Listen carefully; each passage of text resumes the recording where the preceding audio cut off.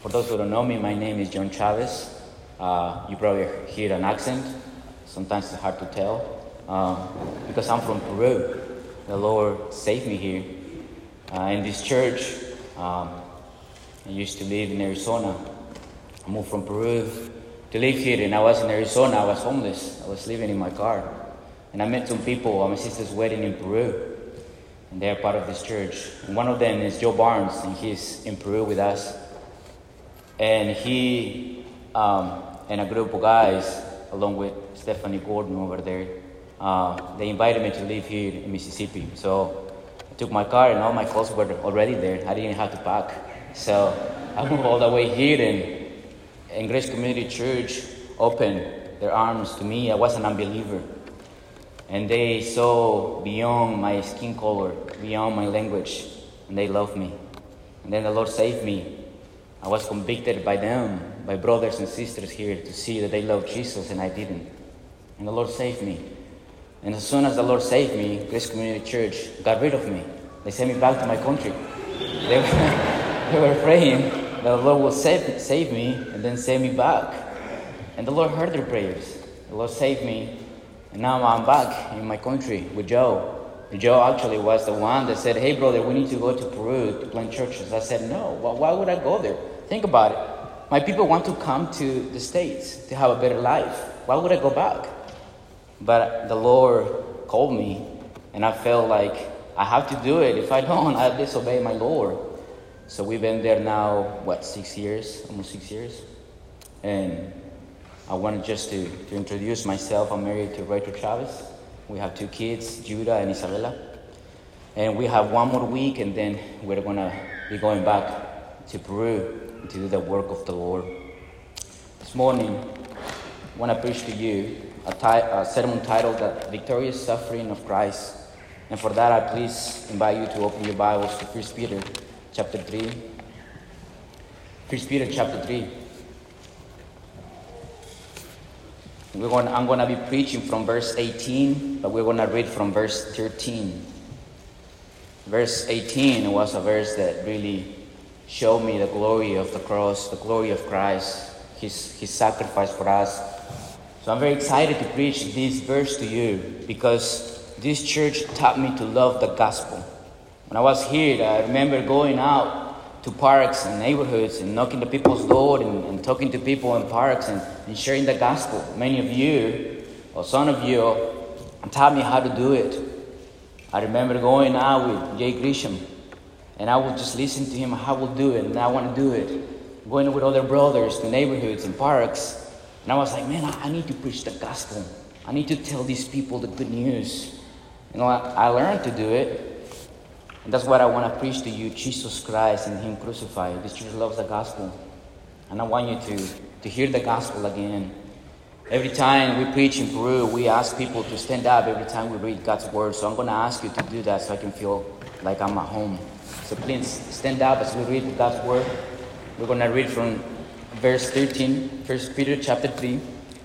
Verse 13, we're going to read all the way to verse 18. This is God's word. Now, who is there to harm you if you are zealous for what is good? But even if you should suffer for righteousness' sake, you will be blessed. Have no fear of them, nor be troubled, but in your hearts honor Christ, the Lord, as holy. Always being prepared to make a defense to anyone who asks you for a reason for the hope that is in you.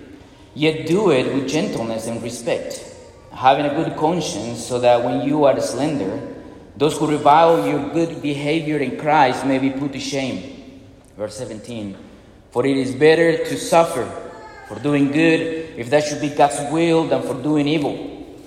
For Christ also suffered once for sin, the righteous for the unrighteous, that He might bring us to God, being put to death in the flesh, but made alive in the Spirit. Please be seated.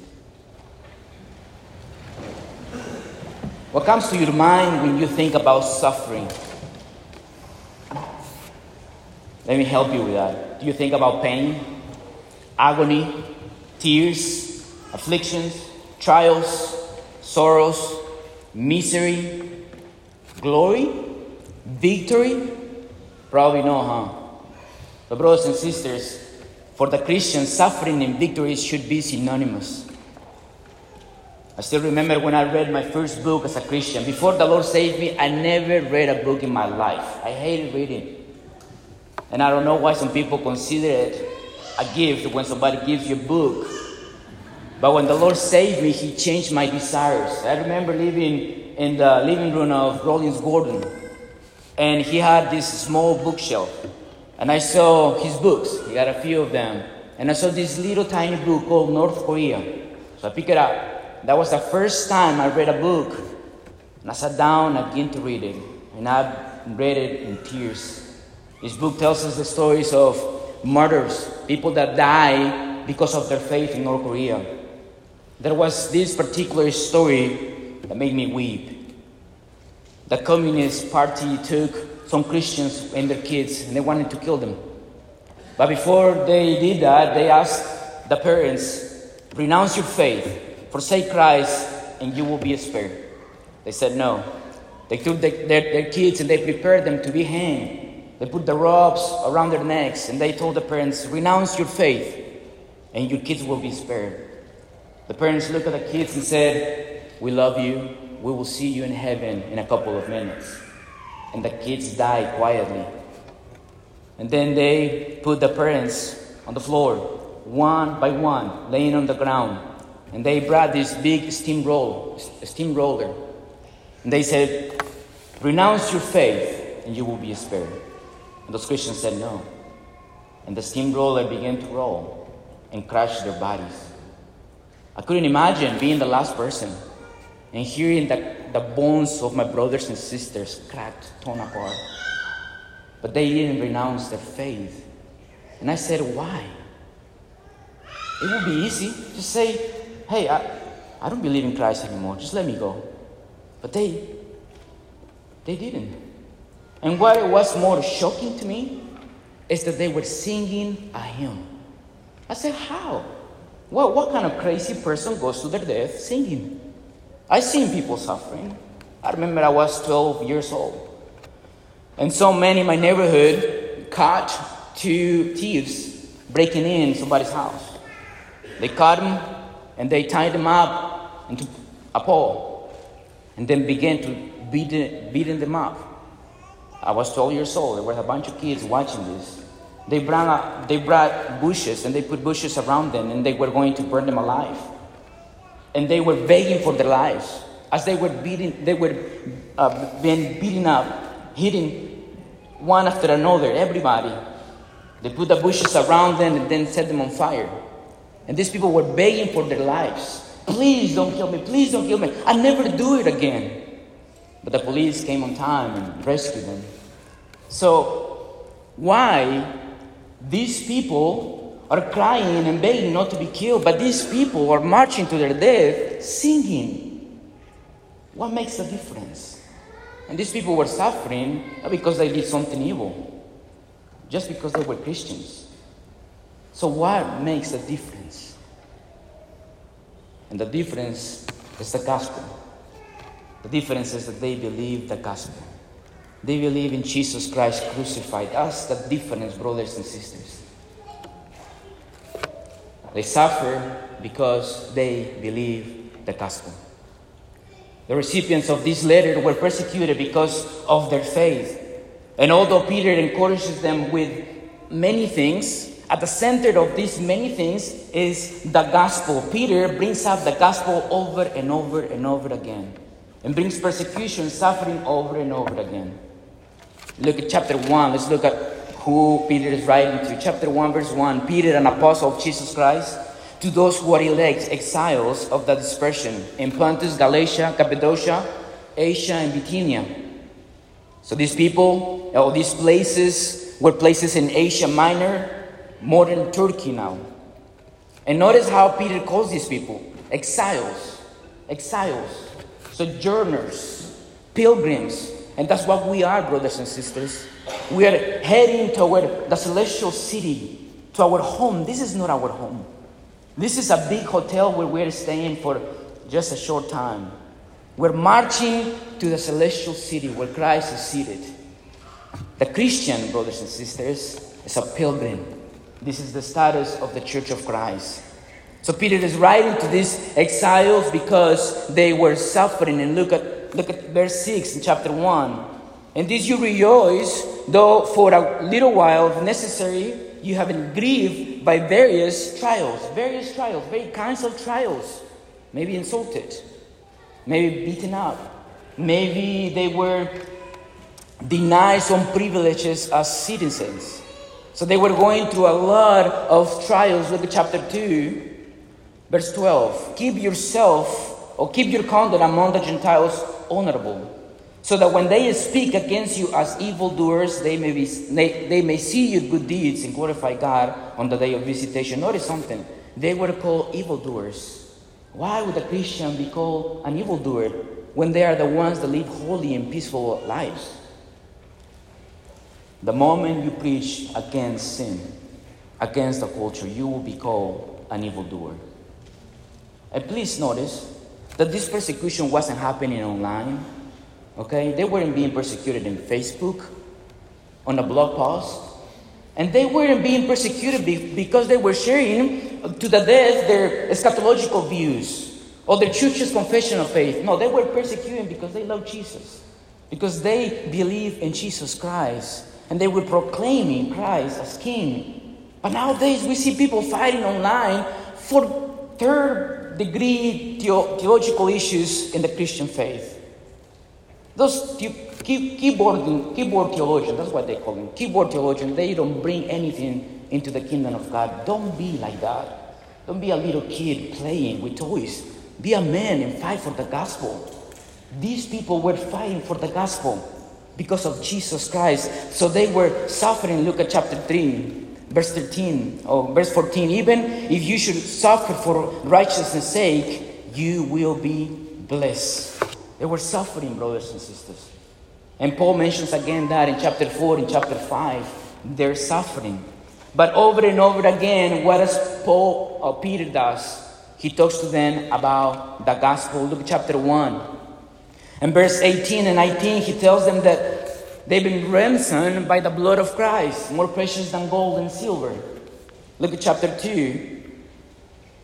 Verse 24, he himself bore our sins in his body on the tree, that we may die to sin and live righteousness.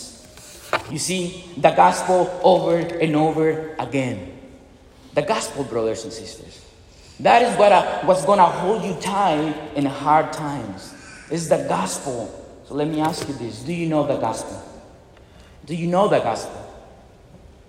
And I don't mean that you just know some facts about it. But do you really know? In your heart of hearts, you know that you know the gospel. It's so easy to have factual facts in our minds, but don't really believe it in the heart. So do you know the gospel? And even if you do, you need to hear it over and over again. You need to hear the gospel being preached to you again. So I have 5 headings for you this morning. That's right. 5 headings.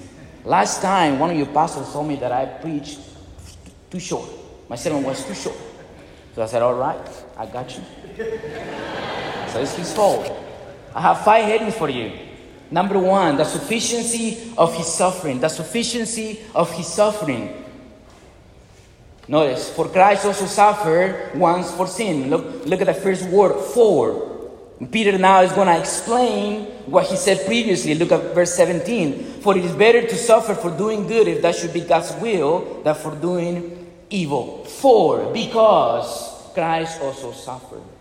What Peter is telling us is that the suffering of Christ was the plan of God. And this is what Peter tells us in Acts chapter 2. That it was the plan of God before time for Jesus to suffer. The suffering of Christ wasn't a surprise to God. It was what it was planned from all eternity. That means that your suffering, it's God's plan. Your suffering is God's plan. God planned for you to suffer. That is the Christian faith. For Christ also suffered. Christ, and I'm sorry to tell you this, Christ is not his name. Maybe some of you thought that was his name. It's not his name, nor his last name. It's a title. It's a title that means anointed one or chosen one. There were many men in the Old Testament that were called anointed. They were set apart to do the work of God, but those anointed men were types that point us to the anointed one, Jesus Christ, our Lord. For Christ also suffered once for sin. Peter now is portraying our Lord Jesus as the example of suffering. He's the great sufferer. He is the man of sorrows. And because he suffered, you will suffer. Look at chapter 2, verse 20. For what credit is it if, when you sin and are beaten for it, you endure? But if when you do good and suffer for it, you endure, this is a gracious thing in the sight of God. For to this, listen to this, you have been called, because Christ also suffered for you, leaving you an example, so that you might follow in his steps. You have been called to suffer. The Christian faith is not your best life now. The Christian faith is not a beach house. It's not a vacation every day. The Christian life is not all about roses and butterflies. It's about suffering. The Christian faith is a suffering faith. Listen to Philippians 1:29. For it has been granted to you that for the sake of Christ, you should not only believe in him, but also suffer for his sake. It has been granted to you. It has been given to you. It's a gift of God. It's his inheritance. He has given you suffering, not just your faith to believe. So if you despise suffering, guess what? You are despising your Lord. You are despising your calling. You are despising his inheritance. So Christian, embrace your suffering. For Christ also suffered once for sin. Once. That's it.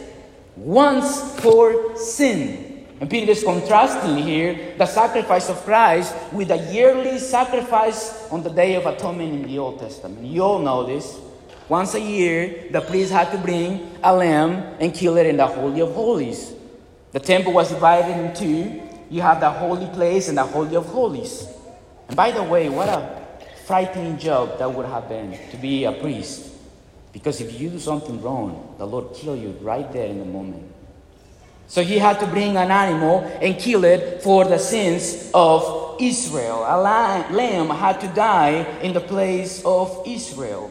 And they had to do it yearly. As a matter of fact, actually, they brought offerings every day. But once a year, there was this Day of Atonement, the big one, okay? And they had to do it yearly. Why? Because the sacrifice of those animals was not enough. Listen to Hebrews 10:4. For it is impossible for the blood of lambs and goats to take away sin. It's impossible. It's impossible to take away sin. Imagine that we meet every Sunday, Sunday after Sunday. We sing, we pray, and instead of celebrating the Lord's Supper, we tell the deacons, I bring them in, and they bring the lamb. And we put it up here, and one of you pastors kill the animal. Have you ever seen one being killed? I have in Puno. They kill it right there in front of the kids. And everybody's watching, no problem. The lamb doesn't make a sound. And you see blood all over it. That lamb doesn't make a sound. So imagine we doing that year after year, Sunday after Sunday. The sacrifice of animals only covered the sins of the Israelites momentarily. It did not take it away. Kind of like when your wife asks you to sweep the floor, and you pick up the rag and you put the garbage in there. Kind of like that. It's not being taken away, right? It's only being covered. It wasn't enough. The constant sacrifice of those animals was a reminder of two things. Their sins were still very present before God. It wasn't removed. And because their sin was very present before God, that means that his wrath is not satisfied. The wrath of God is still on them. So why would God install that sacrificial system? And the answer is very simple and a glorious one. To point us to Christ. Every spotless and perfect Lamb of the Old Testament point us to the greatest and final Lamb. This is why John the Baptist, when he saw Jesus Christ, what did he say? All you kids know it. There was a time where every single kid was memorizing John 1:29. You remember that? Do you know it? Behold the Lamb of God who takes away the sin of the world. Those lambs point us to Jesus Christ, the Lamb of God. And by one sacrifice, he puts away sin. Hebrews 9:26, he has appeared once for all at the end of the age to put away sin by the sacrifice of himself. Put away sin by the sacrifice of himself. How is this possible? How can one sacrifice of himself deliver me from the eternal pains of hell? How can one man, one sacrifice, absorb the whole red-hot wrath of God? The answer is because he is the God-man. He is the God-man. He's not just a man.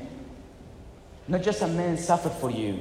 He was the God-man. Listen to the Puritan Stephen Charnock. He said, we must reckon the value of Christ's sacrifice according to the union of the divine with the human nature. For by the personal union, the divine dignity, was conferred upon the sufferings of his human nature. What he is saying is that what made Jesus Christ's sacrifice an infinite price for sin, it was his divinity. His divinity added infinite value. That's why there is only salvation in the God-man. There is no salvation in only a man, in the God-man. Those religions who believe that Jesus is not God in the flesh, there's no salvation in them. Only there is salvation in the Christ-man. Now, Christian, would you trust your works? Or would you trust the once and for all sacrifice of Christ? Would you trust your works? Would you trust what you're doing? And you know what? We do this often. We trust our own works daily. Let me ask you something. When you sin, are there times where you don't run to God and ask forgiveness? Are there times where you read your Bible so that you can feel good and then you can ask God to forgive you? Are there times when you try to behave well in your house so that you can feel good and then you go ask God to forgive you? Do you do that? Yes, you do. Yes, you do. Because you're trusting yourself. Because you think that you are good with God because of you. Or there are times or days when you feel that you haven't sinned much and you feel good with yourself. Guess what? You're trusting your works. But when you sin, you feel like your relationship with God has come to an end. You know why you feel like that? Because you're trusting your works. But why would you trust your works? Trust in the once for all sacrifice of Christ. One sin, one payment, and that's it. So trust in Jesus Christ, brothers and sisters.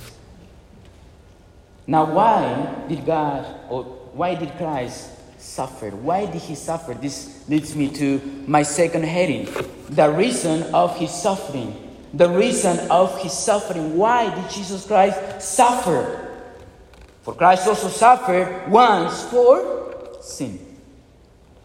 Once for sin. Peter is not putting the suffering of the believers in Asia Minor at the same level with the sufferings of Christ. That's not what he's doing. He's not saying, hey, Christians, you're suffering, guess what? Christ also suffered. No, it's not at the same level. Sufferings of Christ was very different than those Christians. And we can see this in Gethsemane. You remember, before he was crucified, did Jesus Christ was in the Garden of Gethsemane singing hymns like those Christians I told you at the beginning? Was he singing? Was he happy? Did he say, wow, I'm about to suffer for God's sake? No, right? There was something else going on there. The Bible tells us that he was sweating blood. That his soul was in distress. Why? Because something different was about to take place. So their suffering and Jesus' suffering is not the same. Those Christians were in suffering for the sins of others. Meaning their suffering was not a sacrifice to atone for the sins of others. Christ died for your sins, Christians. This is the reason why he died. Listen, he didn't die because he thought you were worthy. He didn't die because he simply loved you. And you know what? There's a problem with many Christians today. They have romanticized the gospel. We do that sometimes. We have turned the gospel into a cheesy love story. And we want to make everything about the love of Jesus toward the sinner. We present a red cheeks Jesus, weak Jesus, a beggar sometimes. One time, a very well-known pastor put an example of how ridiculous it is to tell people that God loves them and that's why he dies. He said this, imagine you young ladies, you're running, let's say, on a bridge, okay? You like to walk or you like to go for a run, and then this crazy man approaches you and he says, "Hey, Sarah," or "Hey, Christy, I love you." You say, "What?" "I love you," he says. And you're like, "Who is this crazy man?" And you begin to walk a little bit faster and run a little bit faster. And he says, no, listen. I really love you. I love you so much that I'm going to die for you. And he jumps off the bridge and dies. Let me ask you something. Did his love accomplish something? Would that lady think that he's crazy? Yes. But that's what we do when we tell people Jesus died because he loved you so much. Well, my mom loves me. She doesn't die for me. She doesn't have to. You see what is the problem?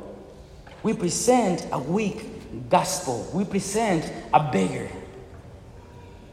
Christ died for sins. This is the reason why he died for sins. Not only external sins, but also internal. Not only sins of the body, but also the sins of the mind. But not for his own. He was sinless. He died for the sins of others. Christ died for your sins. And this is why God sent a Savior. He didn't just send a teacher, a good example, a fine lawyer, just a prophet, a spiritual counselor. He didn't send that. He sent a Savior because that's what is your greatest need. Salvation from your sins.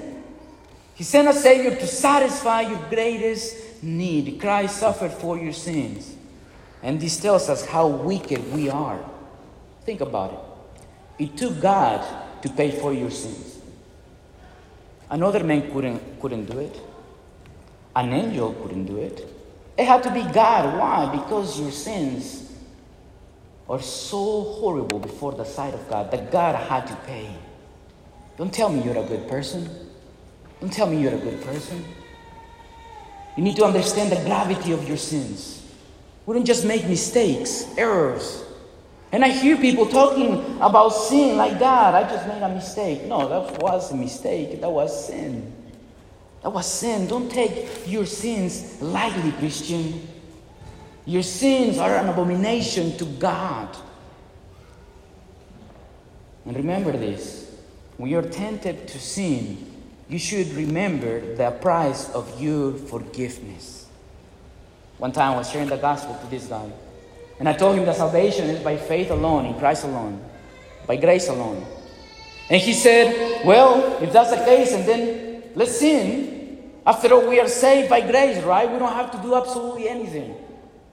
And I looked at him and I said, you don't get it. You don't understand.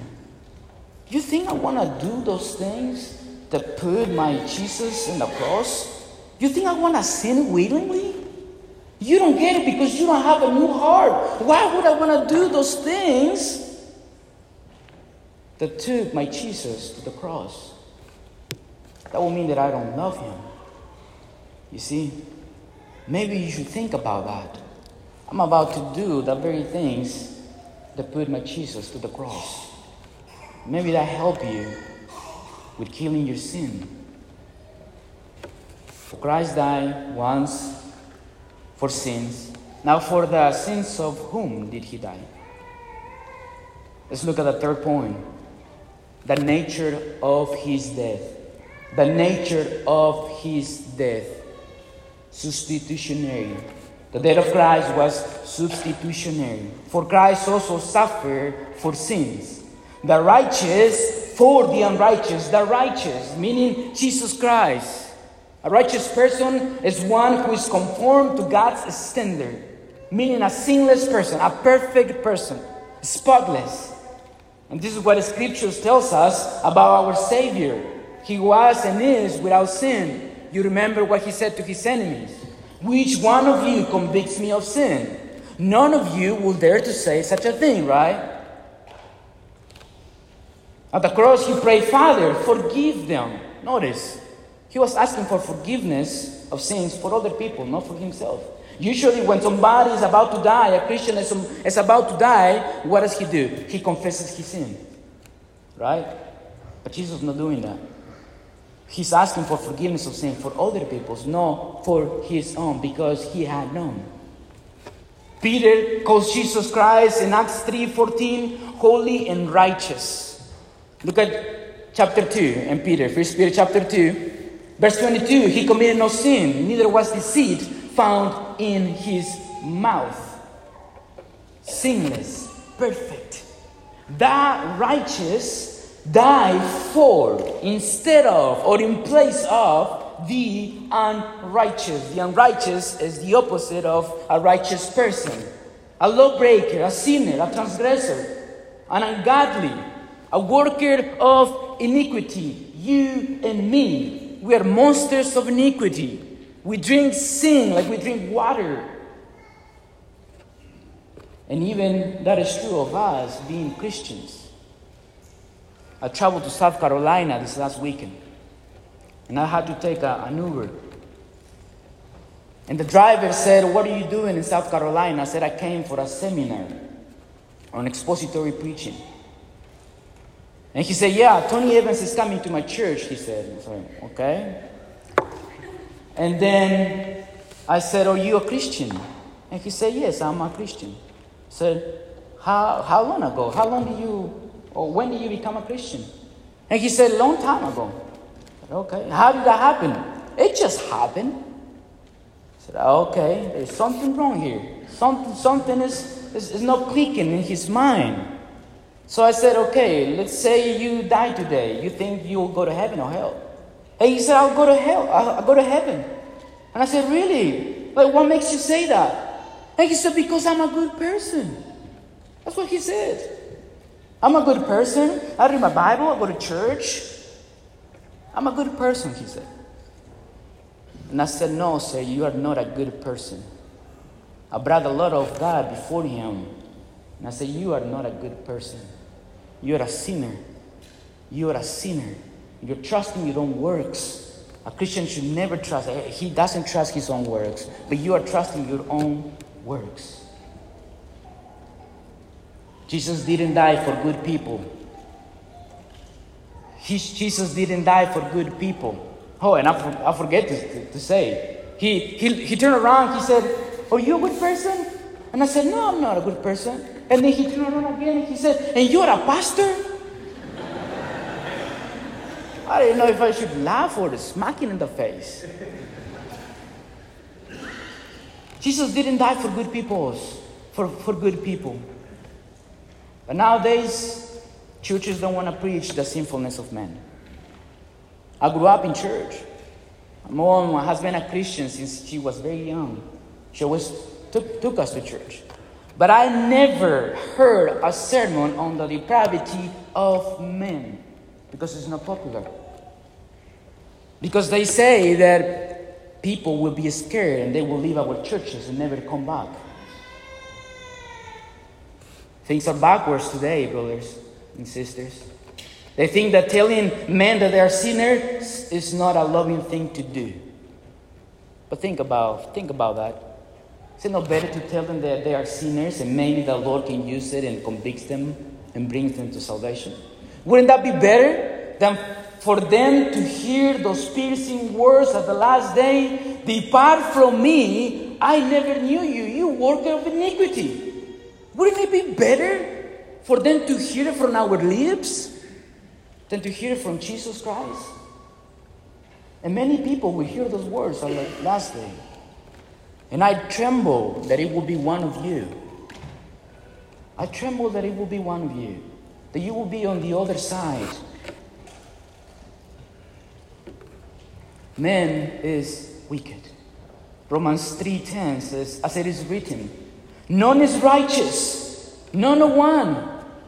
No one understands, no one seeks for God. No one. Your neighbor is not seeking for God. Oh, but he's a good person. No, he's not. He's not seeking after God. He hates God. No one seeks for God. All have turned aside. You see, all. It doesn't say all, but you are a good person. All have turned aside. Together they have become worthless. Worthless. Listen to the words of Paul. Worthless.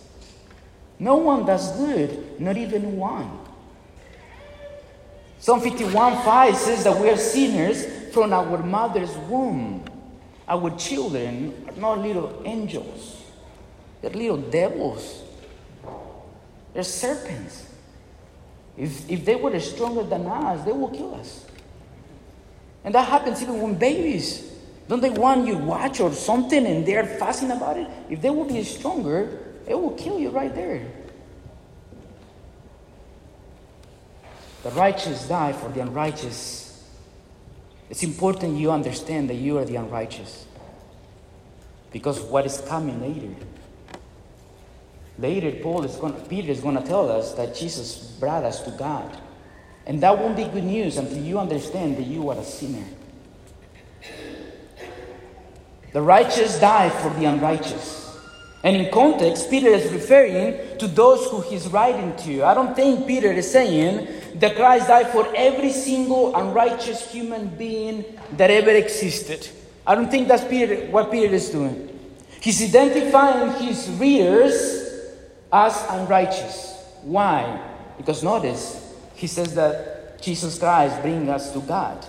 If Christ died for every single unrighteous human being, then all of them will be brought to God. But that is not true. There are some people in hell right now. If Jesus died for every single unrighteous human being and didn't bring all of them to God, then his sacrifice was not sufficient, right? He died for everybody. He tried to save everybody. But sadly, some of them went to hell. Well, was it sufficient or not? Did they have to add something and they fail at that?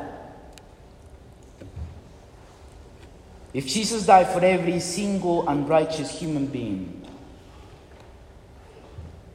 and some of them are in hell, then how can I be sure that I will be saved in the last day? If Jesus Christ for everybody, he died for everybody just as much as he died for the church, and then how can I have assurance that I won't go to hell tomorrow? I'm going to have to do something else, right? I can't just trust Jesus. Because look, Christ died for those who are in hell. And they are in hell, so how can I be sure that I won't end up there? I got to do something else on top of Jesus' sacrifice. You see the problem here? That gives us a weak Savior. It gives us no assurance whatsoever. But I believe in a Savior mighty to save. Jesus Christ is mighty to save. He's not trying to save people. He's saving people. And he doesn't need your help. All he needs from you is your sin. The righteous die for the unrighteous. This is substitutionary atonement. And this doctrine has helped me understand the gospel even more. Ezekiel 18:20 says, the soul who sins shall die. Romans 6:23, the wages of sin is death. The justice of God demands satisfaction. He will not let you go. Exodus 34:7 says that by no means God will clear the guilty. Whoever is guilty must pay for their sins. Every time I share the gospel, I ask people, what are you going to do to be saved? I expose them before the law of God and show them they are sinners and that they are under the judgment of God. So I ask them, what are you going to do to be saved? And the most common answer is, I will ask God to forgive me. I will ask God to forgive me. And every time I hear that, I create a scenario where there are judges in Puno. And what I'm about to tell you is what I heard from a brother. I remember going to share the gospel with him. And he told these people, Let's say you are a judge, okay? And somebody committed a crime, and this man is brought to you, judge. And this man says to you, I'm sorry, judge, I will never do it again. Please forgive me. Would you let him go? Would you let him go? And the answer is no, if you're a righteous judge, right? So I heard this from this brother when he was sharing the gospel, and I said, man, that is genius. I'm going to use now that. I'm going to use it every time I share the gospel. So that's what I do. I said, you're a judge, a righteous judge in Puno. You're going to let him go? And sometimes they say yes, because I'm forgiving. They say, no, you're a wicked judge. I'm thankful that you're not a judge in Puno. And then they notice that they can't let them go. So I said, okay, what are you going to do to be saved? You know that asking for forgiveness won't save you. Come on, give me something else. And they're like, okay, well, I'm going to start going to church. Well, let's imagine you are a judge, and then I go all over again with the same thing, and then they realize, okay, that doesn't work. Okay, give me another one. Come on, you got this, buddy. And they give you excuses after excuses, reasons after reasons, and then you kill them with the judge scenario. And then they are like, okay, there is nothing I can do. And that's where you want them to be. Where they are grasping nothing. When they see that they are desperate, there's nothing I can do. What can I do then? And I love when they ask me that question. I say, oh, you pay for your sins and go to hell, or somebody else pay for you. Somebody who's not in debt with the justice of God. Somebody without sin. And they usually ask, who? Who can do that? And I usually leave that to the very end. I make them suffer a little bit. See, God in His infinite mercy, He provided a substitution to pay in your place. This is substitutionary atonement. He dies in your place. He dies so that you can be forgiven. He dies in your place. That means that Jesus Christ on the cross, He was treated like the sinner that you and I are. He was treated like a criminal, a liar, a thief, adulterer, a drunkard, an idolater. He was counted as a sinner. He was numbered with the transgressors. He was pierced for your transgressions. He was crushed for our iniquities. Upon Him was the chastisement that brought us peace. And with His wounds we are healed. He's dead for your life. Now think about this. He died while you were a sinner. He took your place while you were a sinner. Right before I give them the good news, I said to them, you pay and you go to hell, or somebody else pays for you. And they said, okay, who can pay for me? And if they are with somebody else, I will look at his friend and say, hey man, can you pay for him? He said, no, I will never pay for him. And I said, that's right, because you need somebody to pay for you too, and because you don't love him. You don't love him enough. He wouldn't even die for his own friend. But guess what? Jesus Christ died for his enemies. Jesus Christ died for his enemies. Jesus Christ died to save us. God the Father gave His only Son for evil people like us. I have a 5-year-old. He's about to be 6. I love you very much, but I will never give him for you, for any one of you. Even if you love me to the point of death. I'm sorry, I will never do that. But God did. He offered up His Son for His enemies. None of you were asking to be saved. God died, Christ died when you were His enemies. Now, what is our response to a Savior like that? What is our response to somebody who died for us? 2 Corinthians 5:15 says, and He died for all, that those who live might no longer live for themselves, but for Him who for their sake died and was raised. Christ died for you so that now you may live for Him. Put aside your dreams. Toss them in the garbage. if they are not in line with God's plan, brothers and sisters, that's a betrayal to Jesus Christ. He died. He died for you so that you might live for Him. So live for His glory, brothers and sisters. Listen to me. Sometimes we get so comfortable with our Christianity. We find a good church. I have a good job. My kids are obedient. And then we settle. We feel we're comfy. And we don't want to speak up the truth. Today, more than ever, we need to speak the truth. The wicked, the ungodly is being very bold. And he wants you to celebrate their sins. But we stay calm. We don't say anything. We are soft sometimes. Is that the example that we read in the scriptures? Is that what our forefathers did? No, brothers and sisters. Please, don't be comfy in your Christian life. Live for Him who died for you.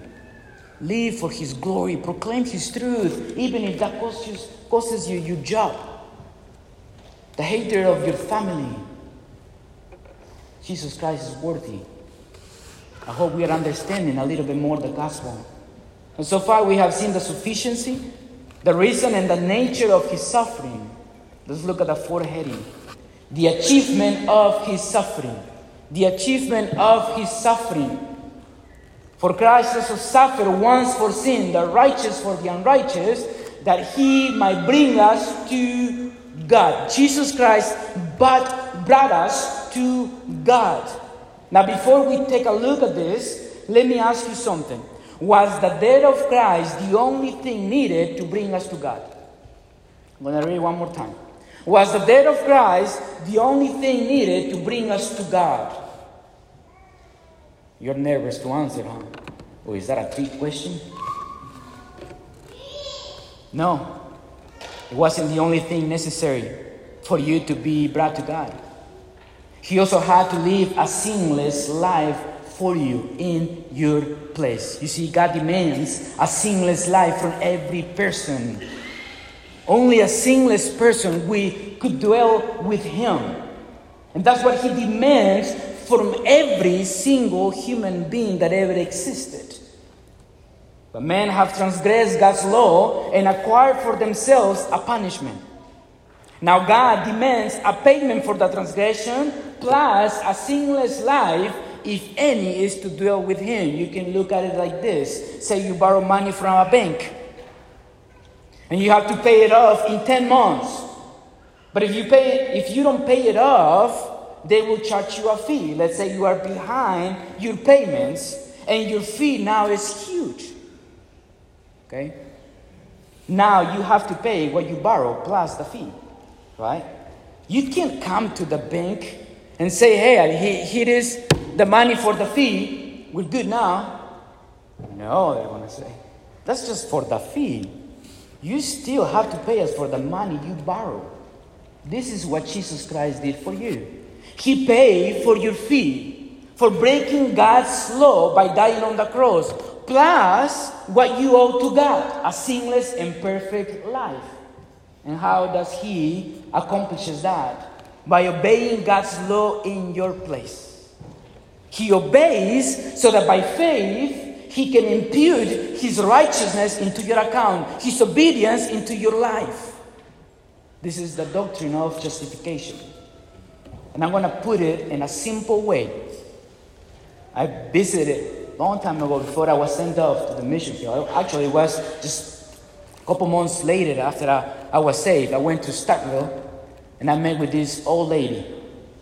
I can't remember her name. But her and her husband, very old people, they were there. And I was telling her that it was something new for me to hear the doctrine of justification. It was very beautiful. So she said, well, let me explain it to you in a little bit of simple way so you can get it. I said, yes, ma'am. So she brought 2 books before me. She put one book right here and another book right here. And she said, okay, this book right here on your right is the book of Jesus. Is the record of everything that He has done. And God opens it up, and what He's going to see? I said, only good things, right? Wow, obedient. oh wow, he is worthy to be with me. But then God opens up your book with all the records. What is he going to see? I said, a lot of sin. A bunch of it. That's right. God looks at your records and he says, you can never dwell with me. I'm going to kill you. I'm going to destroy you and send you to hell. And then she said, but when you trust in the finished work of Christ, this is what happens. And she switches the books. And she said, now you have the book of Jesus, but on top of it is your name. And then your book, on top of it, is the name of Jesus. He's going to look at your book with your name on it, and what he's going to see, she said. She said, he's going to see all the obedience of God, of Jesus Christ. I said, that's right, she said. So God is going to say, wow, you can live with me now. And then he's going to look at Jesus' book, and what he's going to see? He said, my sins. That's right. That's right. So God looks at your book and says, Jesus Christ, okay, Jesus, you're going to pay. I'm going to have to crush you in Golgotha. That is imputation. God imputes into you Jesus' life. So that when God looks at you, what does he see? A perfect and sinless man, sinless women. But it's not your righteousness. It's an alien righteousness. It came from the outside. It was just granted to you, imputed to you. And that was needful for you to come to God. Jesus Christ had to pay your fee. He had to pay with his life because you have broken God's law. But on top of that, he gave you a perfect life so that you can be with him. So once Jesus Christ lives a perfect life and died for you on the cross and arises from the dead, he can bring you to God. And God says, yes, of course, come. You are righteous. You are righteous. This is important for us to understand the gospel. There's no greater news, brothers and sisters. When I learned that doctrine, I said, how is this possible? That a sinner like me, God can say of me, you're perfect now. You're perfect much now. How? Because of Christ. This is great news, brothers and sisters. Jesus brought us to God. This implies a previous separation. Isaiah 59:2 says, but your iniquities have made a separation between you and God, and your sins have hidden his face from you. God is so holy and so purified that he can dwell with sinners. The moment you sin, you're separated from him.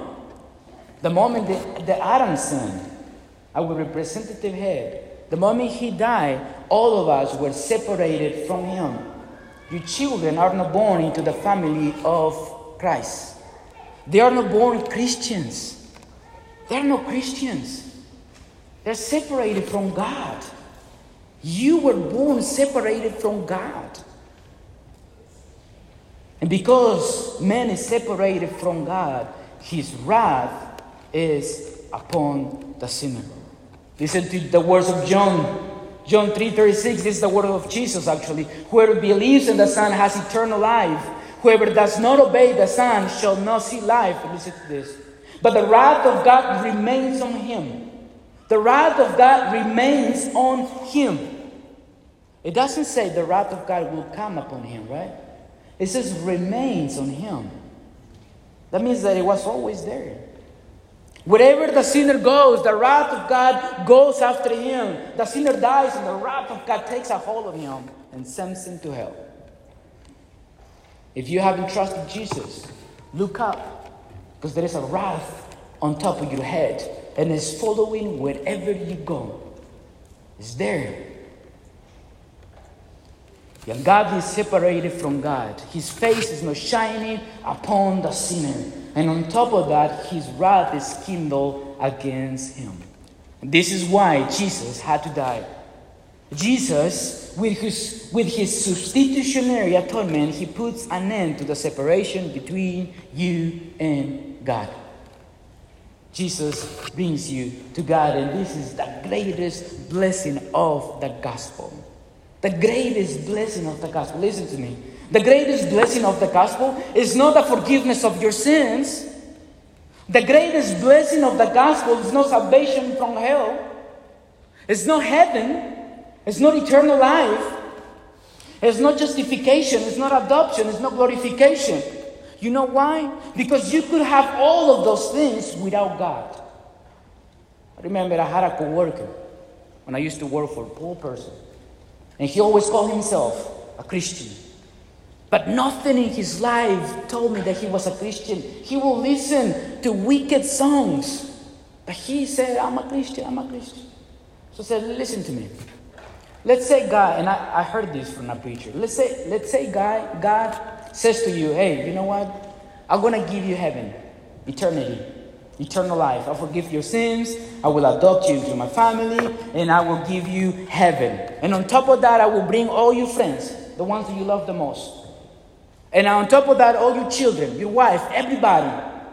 You're going to have health forever, riches. They can never be spent. Riches forever.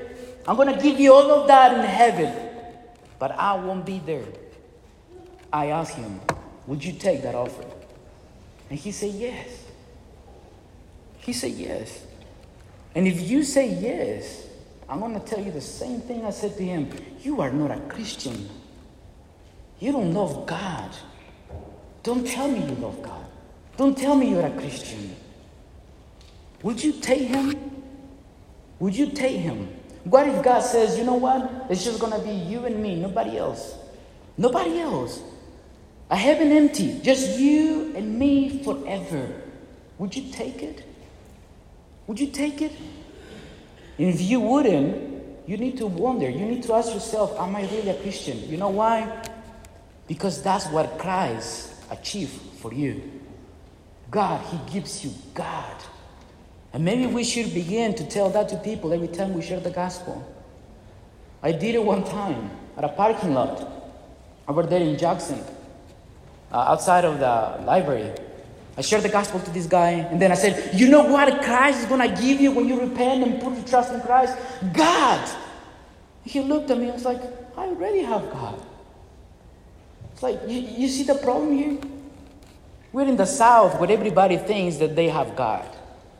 And when I think about the South, I only thought about Mississippi, but it's bigger. I'm in South Carolina. People telling me they're Christians because they're good persons. And this is everywhere. Don't let that happen to this church. When you hear things like that, cut it off. Rebuke the man or the sister that's saying things like that. A little leaven leavens the whole lump? Something like that? You know what I'm saying. So brothers and sisters, the greatest gift, the greatest blessing is communion with God, fellowship with God, friendship with God. The greatest blessing of the gospel is God. You get God.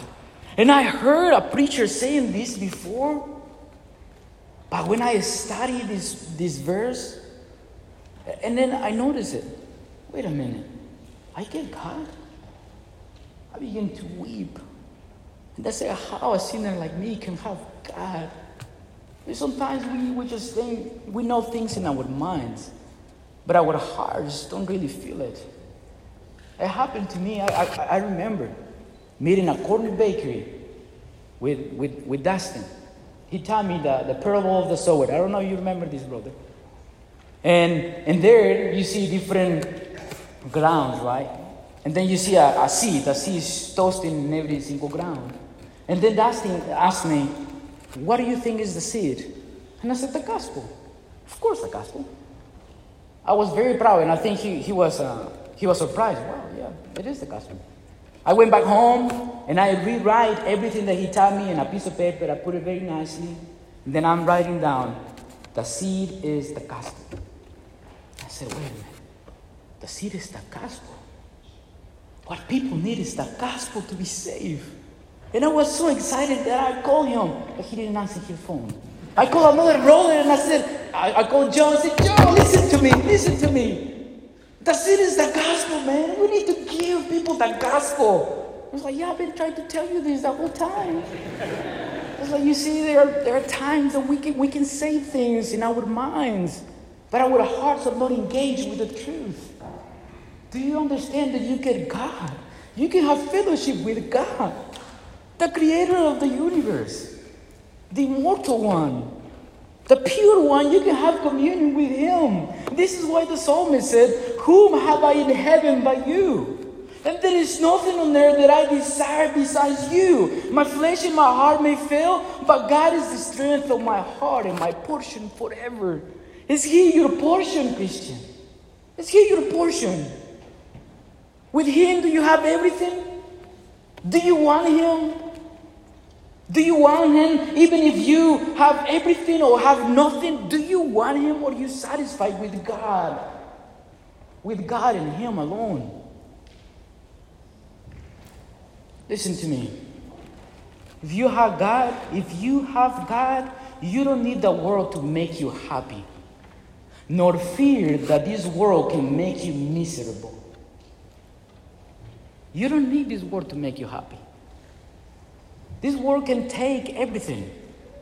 The ungodly can take this world. It's fleeting pleasures. Take everything, but give me Jesus. Give me Jesus. When the hard times come, the pains and suffering, and maybe soon persecution, if you stand up for the truth, remember this: you have God. And I think that's what these people were thinking about when they were being murdered. I have God. I don't need anything in this world. I have him, and I'm going to be with him finally. Finally. You see, brothers and sisters, if you have God, you have everything. And that's what Christ gives you. We have seen the sufficiency, the reason, the nature, and achievement of his suffering. Let's look at our last heading. The reward for his suffering. Being put to death in the flesh, says Peter, but made alive in the spirit. The first part of this statement is very simple to understand. Jesus was put to death. He didn't appear to be dead. He didn't pass out. He didn't fall asleep. No, he really died. He was dead. He left this world. They didn't just kill him. They brutally killed him. But he was made alive in the spirit. Now, what does that mean? I had to read a lot to try to understand the meaning of that. And there are at least 170 different interpretations. I'm not kidding. So what I believe, it might be the truth, or maybe I'm wrong. I don't know. I'm not going to defend it in a dogmatic way. I might be wrong.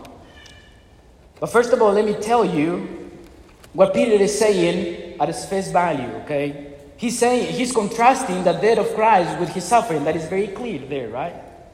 Jesus was put to death, but he was made alive. Everybody is in agreement here. Yes, this is the contrasting of Jesus' death and Jesus' resurrection. But what does it mean that Jesus was made alive in the Spirit? Some people say that this is a reference to the Holy Spirit, meaning men put him to death, but the Holy Spirit rose him from the dead, made him alive. Other people say that the Spirit here is a reference to his human spirit, that his human spirit received power from on high. Other people say that the Spirit here is a reference to Jesus' divinity, meaning that his divinity is what brought him to life. And other people like me, and I am correct when I say this, I think, we believe that here is a reference to a spiritual resurrection. That Christ was raised from the dead into a new sphere, into a new existence. He was brought to life to live now as the God-man in his fullness. He was raised in power of his glorified nature. Jesus' resurrection didn't simply overcome his physical death. He was raised in power to have dominion and authority over all things. Jesus said in John 12:32, when I am lifted up from the earth, a reference to his resurrection, I will draw all people to myself. Notice, when is he going to draw all people to himself, meaning save his people? After his resurrection. Could he have done it before? I mean, he is God. You remember the Gospel of Matthew toward the end. Jesus said to his disciples before his ascension, all authority was given to me, and because all authority was given to me, now you can go and preach the gospel, and my people will hear the gospel and come forward. You see what's happening here. Jesus' resurrection didn't just accomplish a physical resurrection, but gave him power from high. So he was brought into a different sphere, a different type of living, where the Spirit of God operates. And because he's in that sphere, now he can bring everybody to himself with the power that God has given him. What's the point here? What appeared to be an act of weakness, Christ's suffering, was the means by which our Lord Jesus obtained an overwhelming victory over his enemies. Satan was probably very happy, and all the demons in hell. Wow, he finally died, we got it. And hell broke loose, and they're having a big party. They're drinking and celebrating. But on the third day, they heard the angels coming down. They heard the stone roll away. And Satan said to one of his demons, go check. I don't know what's happening out there. He goes up there and he sees the stone roll away. But Jesus resurrected in power. He's shaking. And he goes back to hell. He said, he's alive, he's alive. They begin to worship. He's alive, he's alive. Just like when we sing, he's alive, he's alive. They were saying, he's alive now. They knew they were in trouble. Jesus arose from the dead now to bring all his people to himself. It seemed like it was weakness, huh? But it wasn't weakness. That was his power. That's why those Christians can suffer, because they know that their suffering means victory. Victory. I heard once a guy recently. He said that Christianity is a religion for weak people. I was so upset. I said, how dare he call me weak? I'm not weak. Then I studied this and I realized, man, he was right. I'm weak. Before the eyes of the world, I'm weak. But in my Lord, I'm powerful. In my Lord, I'm powerful. Our death, brothers and sisters, is just a door that will take us to God. And soon our Lord Jesus Christ is going to come back. His suffering was the means by which he obtained power from high. Philippians 2:8-11. And being found in human form, he humbled himself by becoming obedient to the point of death, even death on the cross. He humbled himself, Paul says. Therefore, God has highly exalted him and bestowed on him the name that is above every name, so that the name of Jesus every knee should bow in heaven and on earth and under the earth, and every tongue confess that Jesus Christ is Lord, to the glory of God the Father. It seemed like he was weak, but he is now sitting at the right hand of God with power, and he has dominion over all things. Paul tells us that at the last day, Jesus will put the head of Satan under our feet. And I rejoice on that. Christ is going to come back, and brothers and sisters, a lamb is not coming back. A lion. And I love the picture. A mighty warrior, like a Viking, riding on his horse and a big old sword. Man, I love that. I don't want red Jesus. I want a mighty warrior. That's my Jesus. He's coming back and he's going to slay his enemies. He's going to stain his garments with their blood. It's going to be bloody. And you know what? We're going to be there cheering for him. We're going to go to battle with him. And I can go to battle because the captain of my salvation, he's right there in front, leading his troops. Brothers, we are the militant church. We're the militant church. May the gospel give you power. May the gospel make you strong. As I close, I want to say some words to those who haven't trusted Christ, that are not Christians, that are with us today. The gospel has been preached to you. What are you going to do about it? God demands an answer from you. Are you going to turn your back? What are you going to do? Tell me, friend, what is holding you from coming to him? What is holding you from coming to him? Is it this world? Let me tell you something. This world is passing away. This world is going to be burned. What is holding you back? Your friends? Let me tell you something. Your friends don't love you. They don't want the best for you. Otherwise, they will say, go and trust Jesus. That's the best thing you can do. But they don't love you. What is it? Your family? Brothers? Sisters? Parents? You can have a lot of those here in this church. What is holding you back? I tremble for you. The last day is going to be terrible. So trust in Christ. Come to him. He's waiting for you with open arms. Throw yourself at his feet and beg him for mercy. Beg him. Ask him to forgive you. And to you, Grace Community Church, preach the gospel to yourself.